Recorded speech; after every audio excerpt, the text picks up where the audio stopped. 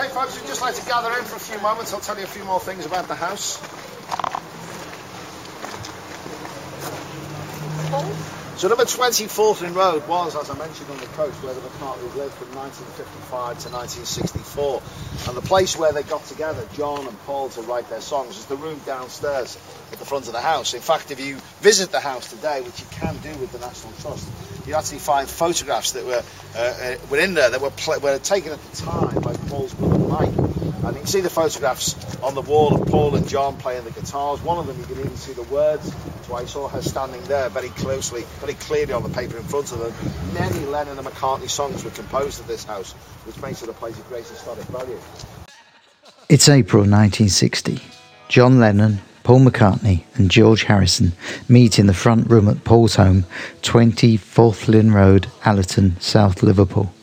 Paul has borrowed a Grundig reel-to-reel tape recorder with a green eye, as he calls it, from his friend Charles Hodgson.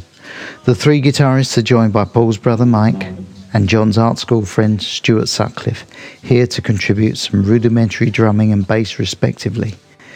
They sat in a circle around the Bakelite microphone, an orange cloth lead trailing back to the briefcase-sized recorder. Paul reached back to start the machine, needing two hands to work the large, cumbersome buttons. Over the course of the afternoon, in the period before Mr. McCartney returned home from work, the B-Tools, as John and Stuart had christened them, drank and smoked tea, emptied the pantry of food, laughed, joked, goofed off, talked about girls, and every so often committed a Lennon-McCartney original to tape. The drums may have sounded like, in fact probably were, a cardboard box being hit with wooden spoons. The wayward bass of Stuart may have often been out of tune or playing the wrong note. He may have had to keep stopping to adjust his plectrum in his tense fingers, or simply because his arm ached.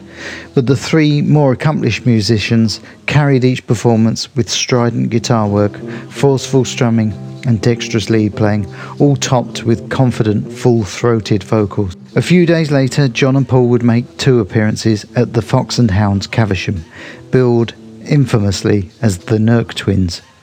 From then, the Beatles worked consistently for another 2 months, playing some 20 engagements before July, and once again Paul, just turned 18, could convince Charles Hodgson to borrow his Grundig. Sat in a circle, as before, a teapot and biscuit barrel close by, a cloud of smoke hovering over their heads, they played, sang, improvised parody songs, and captured a little bit of magic. Mike was still there, more audible than before, and Stuart was beginning to play something like actual bass lines, with something like actual technique, although he still would find himself lost when a chord change came unexpectedly and broke his concentration. This was the band then that pestered local promoter Alan Williams for work. Just over a month later, with newly recruited drummer Pete Best, they played their first show at the Indra Club in the St. Pauli district of Hamburg. The tapes remain in circulation. 3 copies are known to be in existence. All are compilations, all are different, so somehow Paul managed to get access to a second reel-to-reel to make copies. Although Paul referred to them as home demos, very bad quality, in later years, at the time they were sufficiently proud of them to share them with friends. Charles Hodgson retained a copy, which he sold at auction to Paul in 1995, as did Hamburg friends Astrid Kircher and Hans Walter Braun. Between all 3 tapes, although the Hodgson tapes haven't been made available, it is believed that at least 20 Lennon-McCartney songs and instrumentals were recorded, all driven along by those 3 energetic guitars that must have helped them keep the band working through those very dispiriting times. The Beatles' words are very much of their time. I will present as much context for their statements as I can, but there will be language and views expressed that may not fit with modern sensitivities. But this is 1969. Until they invent the time machine, these words remain unchangeable. Good morning. 9, 8, 7, this is roll 6, 29, 5, 4, 29. 3, 2, 1. Can't operate under these conditions, boy. You know, we're coming out. It's like that. We're striking. That's what it is. It's like a strike. And that's what we're going through now, really, is that we've got to readjust to each other. You know, I've got so many songs, but I've got like my quota of tunes for the next 10 years or album. don't lie, I'm not too good. The winter of discontent with the Beatles.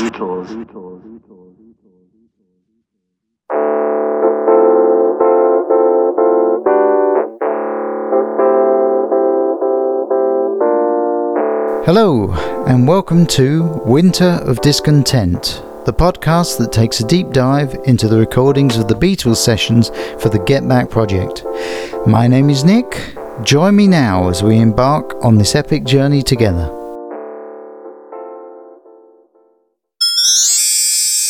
Episode 14.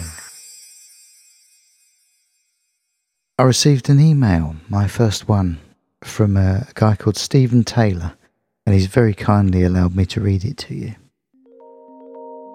Hello Nick, I discovered your podcast today and I just wanted to drop you a note of congratulations. As a Beatle obsessive, established 1973, I have a cassette of Let It Be from when the BBC broadcast the film in 1975. I set a microphone by the speaker and called out the song chords as they passed by. My long-departed grandma is on there somewhere asking if I want a cup of tea during a particularly challenging chord sequence. Last summer, the Nagra reels popped up on YouTube. I was only a couple of days in when they disappeared. I always thought Jan 69 would make a great documentary. It has its characters, their struggles, a dramatic turn, a smattering of comedy, and a big finish. I then realised that they filmed the bastard thing. I expect this year's release will be geared a little more towards entertainment than the psychodrama I would be edging toward. Anyway, you have created a strangely thrilling show, and I have only listened to the Three Tools waiting for Macca to turn up. I just wanted to send you a note of encouragement for your efforts. I hope to be with you all the way to Jan 31st. Granular is great. Well, thank you, Stephen. It's really encouraging to hear some positive feedback, and it's fascinating to hear everyone's story of their experience and their relationship with the band and with this project and the film and the album. And I hope to hear more. We did it. We survived episode 13. If you're of a superstitious disposition, I'll give you a summary in a few seconds. But first, a podcast recommendation. One Sweet Dream. It's where the breakup series of the Another Kind of Mind podcast now resides. But there's so much more deep analysis in the discussions here and so much to learn. Okay, back to episode 13. It's still January 3rd, 1969. All four Beatles are present and ready to begin running back over the songs learned so far. John has to ask Mal for a copy of his lyrics dictated the previous day. While they're waiting, John and Paul fool around with the microphones making silly noises. John makes a quip about the enemy's alley cat and George begins to play the Harry Lime theme. The rest of the band quickly join in and play a very respectable version. George now requests his own personal copy of the lyrics from his guitar case. While they wait, Paul and John bond over an improvised nonsense song. John starts singing There's a Hole in the Hard Case, inspired perhaps by George's reference to his guitar case. Paul responds with the notorious lyric Negro in Reserve. As we discussed, it's not appropriate these days, but at this point it's just words as sounds and very much of its time. Without warning, John starts Don't Let Me Down. They get part of the way through this when the PA goes off. There seems to be a recurring electrical issue today. The rehearsal resumes and John now fumbles his words despite them being in front of him. In this performance, he tacks on lyrics taken from last year's Happiness is a Warm Gun. John stops to ask George if he'd consider using a fretless guitar on this song. George isn't keen on the idea, saying it'd sound like a sitar. It's interesting to note that a kind of compromise between the sitar and the fretless guitar would be adopted by George in his solo career, when his precise slide guitar playing would become his signature sound. A time check on the audio slate states it's now 12:05. Another run through Don't Let Me Down highlights that Paul's lyrics are wrong, but this is because John has dictated them wrongly, as heard on the audio for January 2nd. After a disagreement of how to count the song in, a problem that will be solved by having a riff as an intro, they start another run through, but the PA goes off again. They try again, giving a complete performance, and Mal, who has been asked to time it, gives a timing of 3 minutes 40 seconds. Paul is astounded by this, thinking it was much shorter. Satisfied with progress on Don't Let Me Down, Paul leads the band into a rehearsal of the other song the Beatles had worked on yesterday, I've Got a Feeling. Once again, George needs his words out of his guitar case, presumably the one for Lucy, his Les Paul, as he's currently playing his Epiphone. For these rehearsals, we hear the band's voices through the Fender PA system rather than a direct feed, and it's quite distorted, as 60s PAs tended to be. I assume Peter Sutton and or Glyn Johns are trying different ways of recording the live sound. The feeds will switch around during these rehearsals, and nothing recorded here sounds very pleasant. After a performance that was more of a refresher for everyone than anything else, Paul states that he considers the middle section of the song to be the weakest part. He suggests John sing harmony, but John is busy dictating the lyrics to his part of the song to Mal. When he finishes, he attempts the harmony suggested by Paul, but as he doesn't know the words and the notes are too high, he gives up rapidly. Even Paul realises this won't work and screams the final part of the middle section, just to add to the cacophony. John jokingly complains he's not 18 anymore. Another run through, and it's apparent that Ringo has his part completely worked out now. Reflecting on their attempts to reach high notes, Paul espouses a theory that they just need to lose their voices to get them back stronger. John just wants to get to the stage where singing Don't Let Me Down doesn't hurt his throat. It should be noted that all the Beatles are quite heavy smokers at this stage. The song is improving with rehearsal, but George's part still needs developing. Paul points out that usually this could be sorted out with overdubbing, but now the Beatles are stuck endlessly running through the song until these embellishments are perfected. George asks after road manager Kevin, and we find out he's running an errand uptown, as Mal puts it. John assumed he was working with Jackie Lomax, and Mal thinks it would be good for him to go on tour with a band. During this break, Paul speaks enthusiastically about Canned Heat's Going Up the Country single, proving that he did watch last night's Top of the Pops. George talks disparagingly about the big guy on guitar who can't play guitar. This is either a reference to Al Wilson's open tuning style, or he's confused him with Bob the Bear Height, Canned Heat's other singer. With that, there's an edit, and we can rejoin the Beatles now for a trip down memory lane. Tape cuts. We assume John starts the one after 9:09 without prompting, so we can't tell if this was discussed.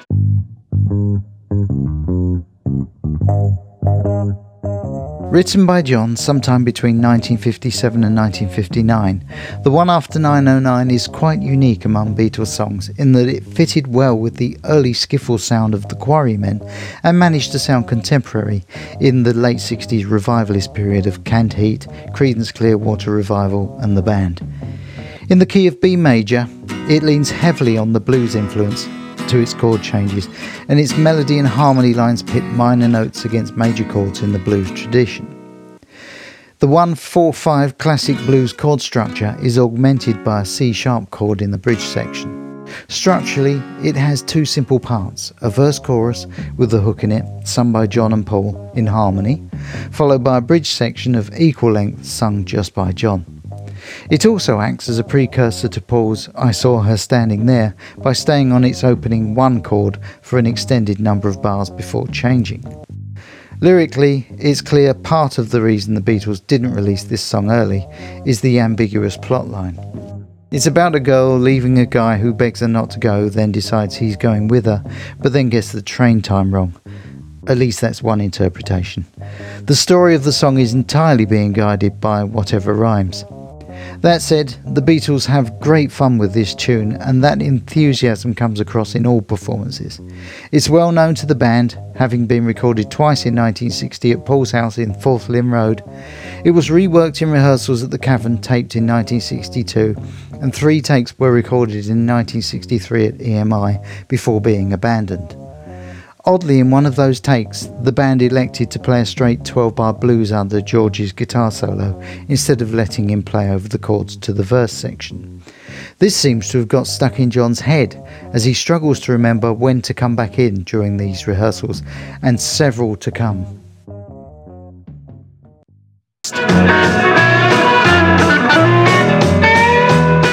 John struggles with what to play through the solo. He does this at other times in the 1963 recording too. Okay, alright, yeah. Should do it. Oh yeah. George says, we should do it. Really, that's out of the past, that. You can just about hear John say, I wrote it when I was about 14. It's great, that. Everyone is complimentary, including Michael Lindsay Hogg. Just change the words a bit and do something. It's not, but it's great. What if I don't know that? So move on, honey, I'm travelling on that line. Move on, come on, baby, don't be cold as that. You're only fooling around. You're only fooling around with me. Yeah. Well, should we just practice that for a bit? Yeah. What? Or maybe we should just do it without practicing. Practicing it, fuck it up. Yeah, right. George thinks over-rehearsing this would fuck it up. It's a strange attitude considering they'll rehearse other songs to death. No, we'll just know where we're going. We won't sort of arrange it or anything. That's it. We just have verse, 2 verses, nothing bridge, No? third verse.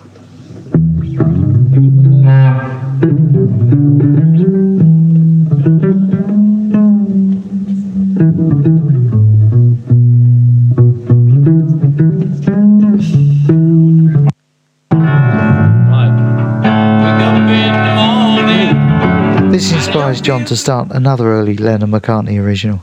This performance is on the Let It Be Naked bonus disc, Because I Know You Love Me So.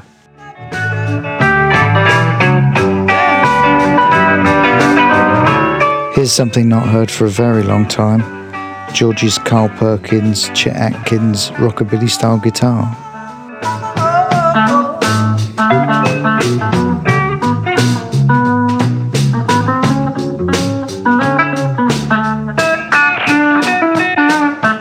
Tape runs out. Because I Know You Love Me So, Mark Lewison dates this song to January 1958. There's a theory that the song is a close relation to Paul's I Lost My Little Girl, also unreleased, because it has a similar opening line. According to Lewison, this song was never performed by the Quarrymen, but its authors remember it remarkably well. Continuation of roll 36, take 1.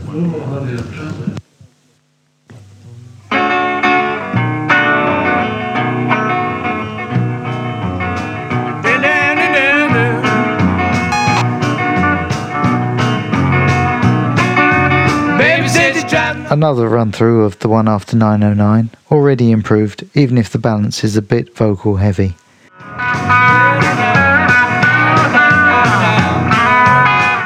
Paul sings the verse to indicate to John what to play in the solo. 1, 2, 3, 4. There's definitely an experiment going on with the different sound feeds.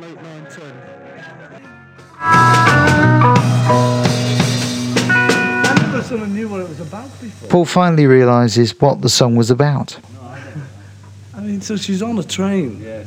And he sort of... He goes to the station. And he misses it. But he goes back and finds it was the wrong number. So... Wrong location. To rhyme with station, you know. That's great that he... Railman said, you got the wrong location. Well... Great. Our kid's been saying you should do that for years. Yeah, I've been saying, well, you know, Mike, you don't understand about these things. Our kid is Liverpudlian slang referring to Paul's brother Michael McCartney. Because the words, most people just don't give a shit what the words are about. Yeah, right. As long as it's just popping along. George is a bit more sweary today. Yeah.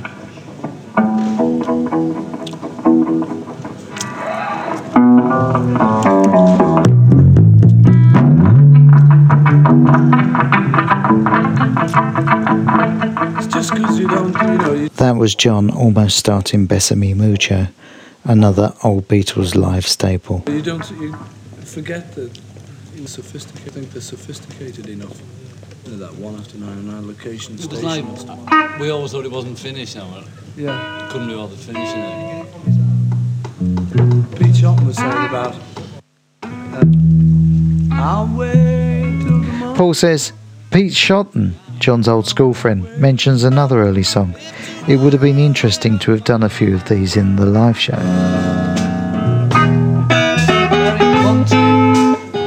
Very country influence. Very little is known about this song, and this is the only performance. As Paul starts it, it's assumed that it's his composition. Lewison names it If Tomorrow Ever Comes, and implies that it dates from 1958, but this is pretty much speculation. Girl is like a macaroni. A Pretty Girl is Like a Macaroni. It's a parody of Irving Berlin's A Pretty Girl is Like a Melody.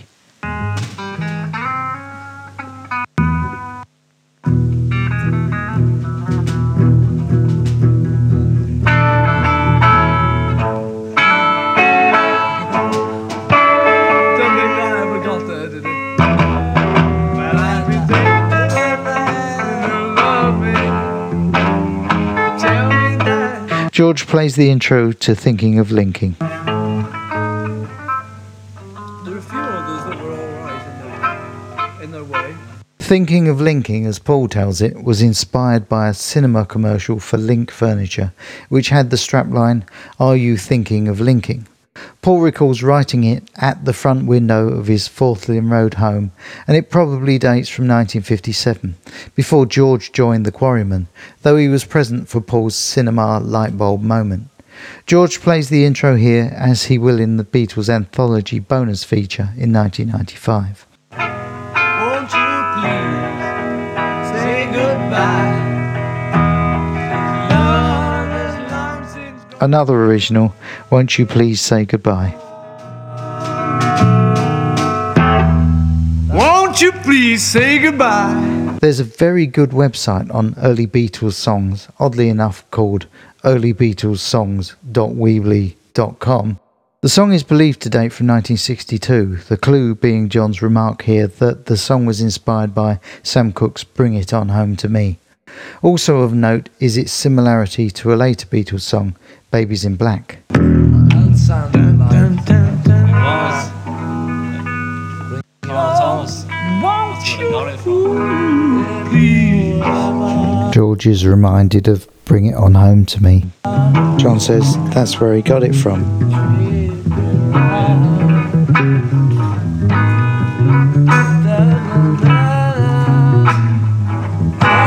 This inspires them to give a slow but reverential performance. Bring It On Home to Me is a 1962 hit by Sam Cooke, actually first released as the B-side to Having a Party, and as such would have instantly appealed to the Beatles, always on the lookout for material that no one else was covering.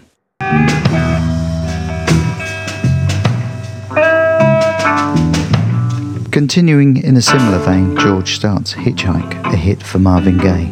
Hitchhike is another 1962 song, released on the Tamla label and co-written and sang by Marvin Gaye, another Beatle favourite. It's Gaye's original that George is thinking of here, and not one of the many cover versions by artists, including the Rolling Stones. Much like playing sport, playing music is exactly that, playing. It's fun to do, it's not all about work.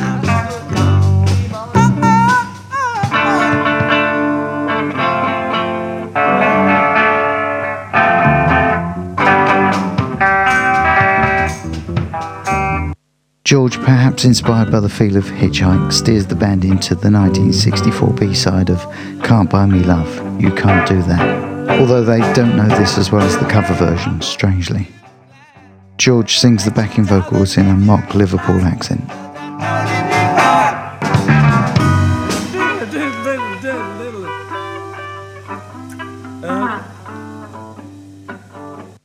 What was that tune? Remember we were trying to think of one, Helter Skelter or Holly Gully or the Hippie Shake. Interesting insight here. Helter Skelter, the title at least, seems to have been inspired by the 1965 single by the Olympics called Hully Gully, and is seemingly connected in his and George's mind to the song Hippie Hippie Shake. The Hippie Hippie Shake, first released by Chan Ramiro in 1959. The most famous cover version of this song is by Liverpool group The Swingin' Blue Jeans in 1963.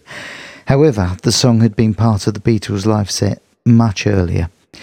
It featured in their Star Club performance, taped in December 1962, and was performed on BBC Radio in March 1963. 5 years ago.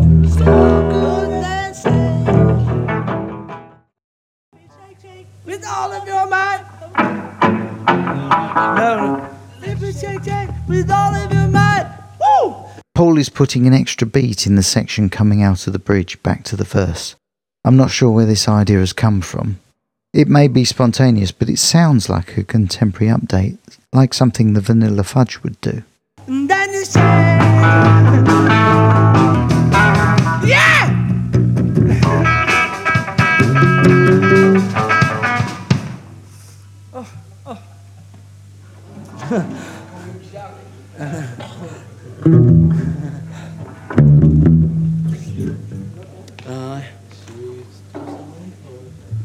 What was the... I just go through that one, two of us on our way home just before we have our lunch. Oh, we'll never get that. Yes, Okay. we'll. I think that was the easiest for Sunday. Okay. Was it G? Yeah. George suggests rehearsing two of us before lunch. Paul is sceptical that they can do this quickly. Interesting that George is steering the band back into work, despite having diverted them for most of the afternoon with oldies. Anthony Was, yeah.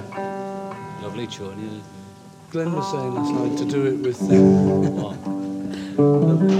There's an in-joke there between John and Paul, lovely tune here, that John does in a kind of mock Welsh accent. Lovely tune, yeah. Glenn was saying to do it with two acoustics. Yeah. Which might be alright, you know. Yeah. Who was saying that? Glenn. Well, unless we get something sensible to do on these, there's no point. Right. Paul recalls a conversation with Glyn Johns, not caught on tape, where he suggests playing the song on acoustic guitars. John doesn't see the point rehearsing it on their current setup if that's what Paul wants. Paul suggests one acoustic, even thinking of a scenario of doing an announcement while changing guitars. It might be nice. Yeah, you know, just but to on go the through. other hand, it's a bit like... Yeah, is well, that- we'll with see how this it goes, bit- you know. Well, I mean, you could have one acoustic. One acoustic. It's a bit that... And now, while George swells his hand, we'd like to... Yeah, but I mean, we don't have to worry about that. No, no. I think it's just like we're up the cabin, you know. Sure. You know, we're just getting the guitar now. Paul concedes that they'll try it this way for now. Of course, Glyn's suggestion is how it will eventually end up on the released version. What happens? No speeches.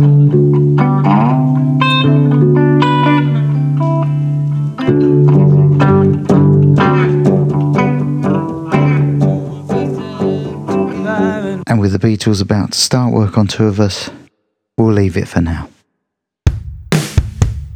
And that's it. Thanks for listening. Let me know what you think on our Facebook page and our Instagram, all titled Winter of Discontent Pod. Please subscribe to the podcast and leave a review. It really helps other people find us.